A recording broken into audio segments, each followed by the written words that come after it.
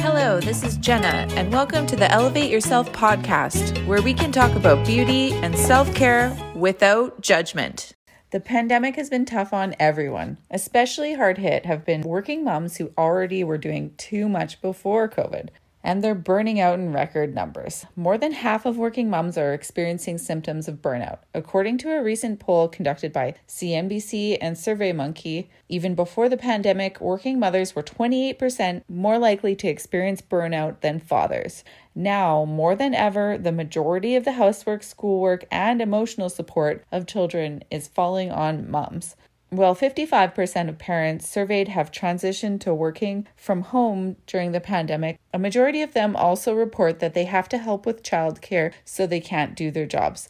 But of those parents working from home without childcare, 56% report having difficulty successfully navigating work and their expanded parenting duties.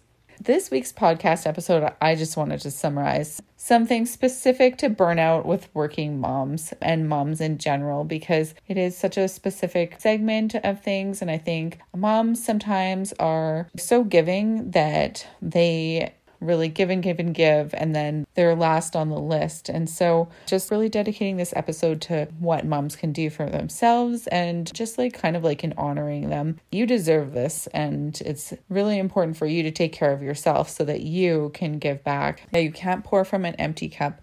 And what I've seen in the past is that they would just want to put everyone first. And so they feel really guilty if they are putting themselves before the needs of anyone in their family. But sometimes this just leads to a really bad situation. And the only way to get out of that situation and to fight that burnout is to start giving back to yourself first. So how moms can cope up. Number one would be honest and talk about it with people you trust. Once burnout takes hold, people tend to retreat and become isolated.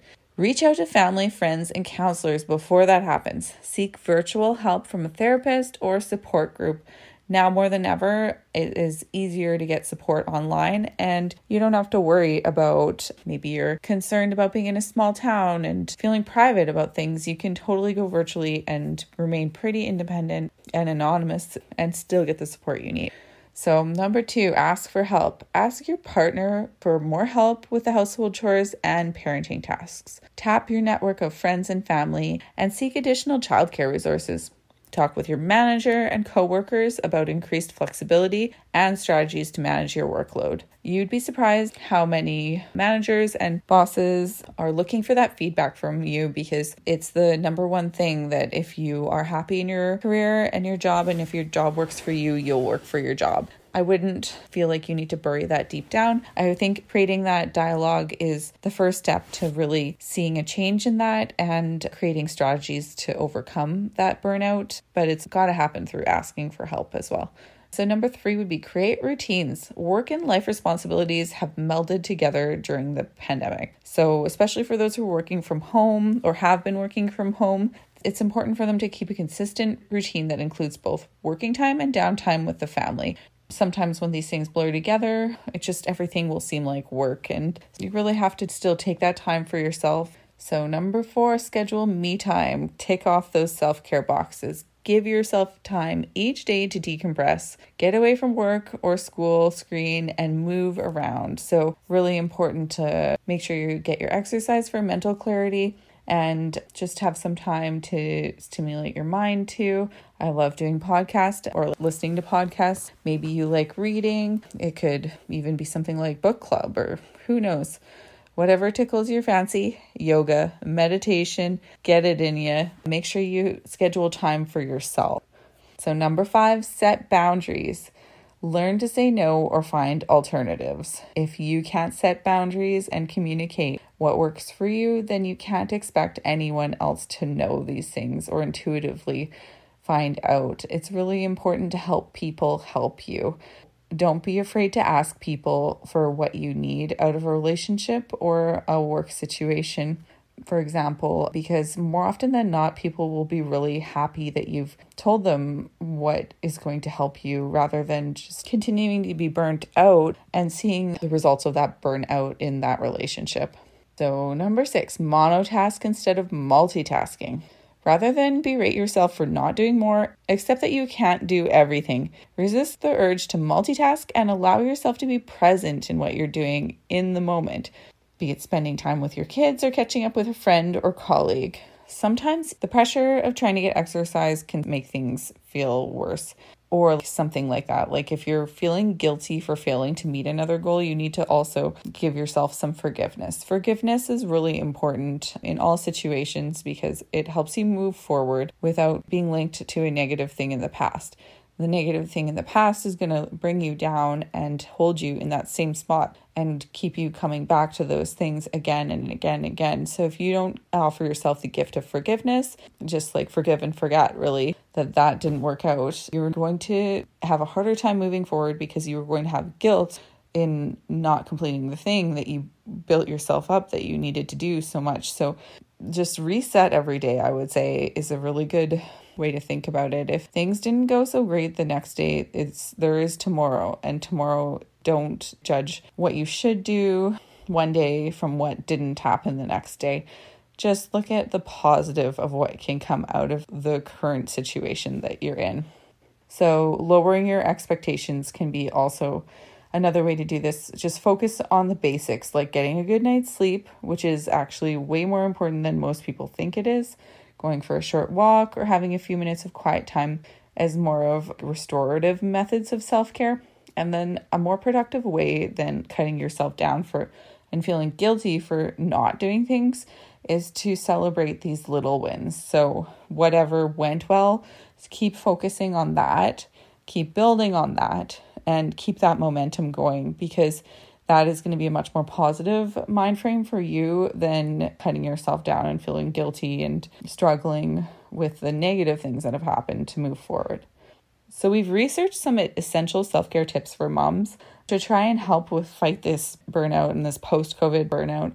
Number one would be focus on the physical. Pick what's right for your fitness level. Take a walk around the block, stretch or do some yoga, take your bike out for a spin, train for a 5K walk or fun run.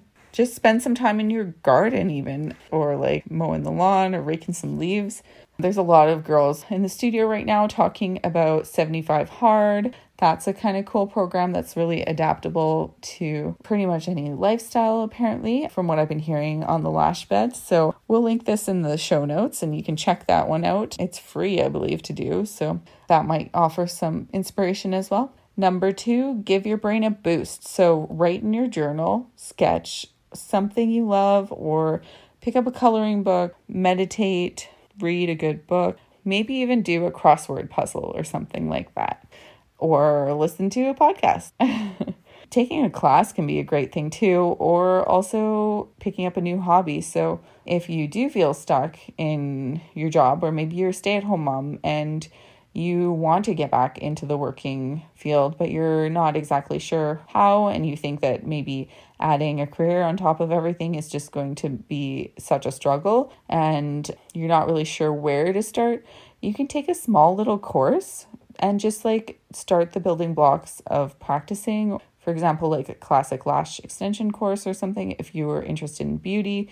Or, if you're going back to school, even, you don't need to take a full course load. You can just take 1 or 2 courses and take that time out for yourself. Maybe it's time when you have family or a husband, or can trade off with another mom and kind of have some time to yourself and do this kind of course or something to boost your career, to give you a little bit more work-life balance with your home life balance, I guess. So number 3 would be pamper yourself. This one should be the easiest to do and the most fun. It should come pretty naturally to most people. So relax in a hot bath, plan a spa day, get your nails, brows, or lashes done, sneak in a nap. Sometimes for me in the studio, I love to put a heated eye mask on if I have a no-show or something and just get a little snooze in there. There's probably a lot of ways in your day where you could sneaky little nap. Just being prepared and kind of getting excited about it, having it on the back burner of like, ooh, if this happens, I'm going to take a nap. Then you can just make the best use of this time, because sometimes when something happens unexpected that leaves you with a little bit of time, you just try and fill it with another chore or something. But if you get excited about doing a self-care thing, like just as so simple as taking a nap, it can be a great way for you to take back time during your day.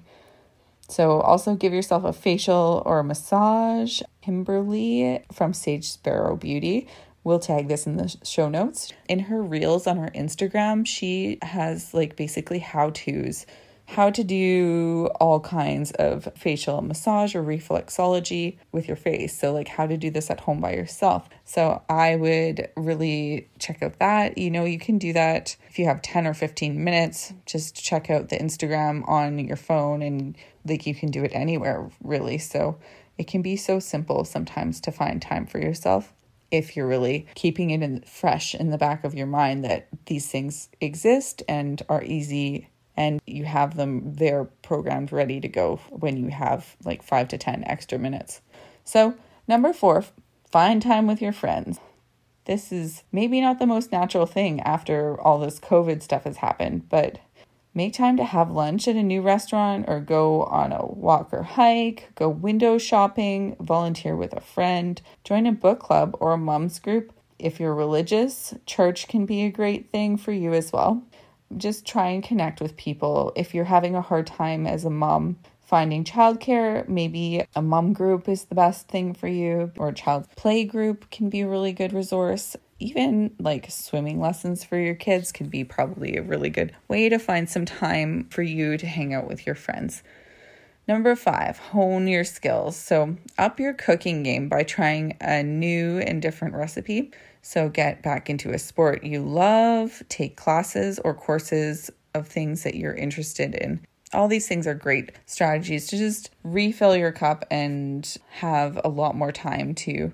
I can see how motherhood can sometimes often feel overwhelming and isolating, but it doesn't mean you're doing it wrong.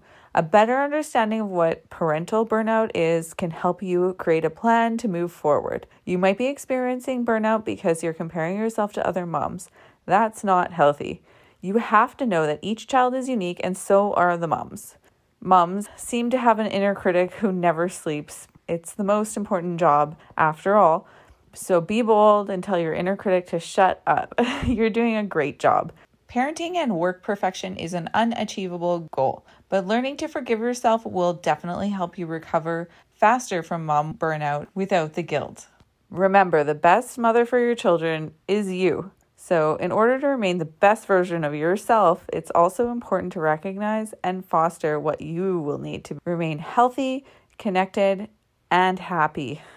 Loved this episode? Head over to iTunes to subscribe, rate, and leave a review. Don't forget to join us next week for another episode. Thanks for listening.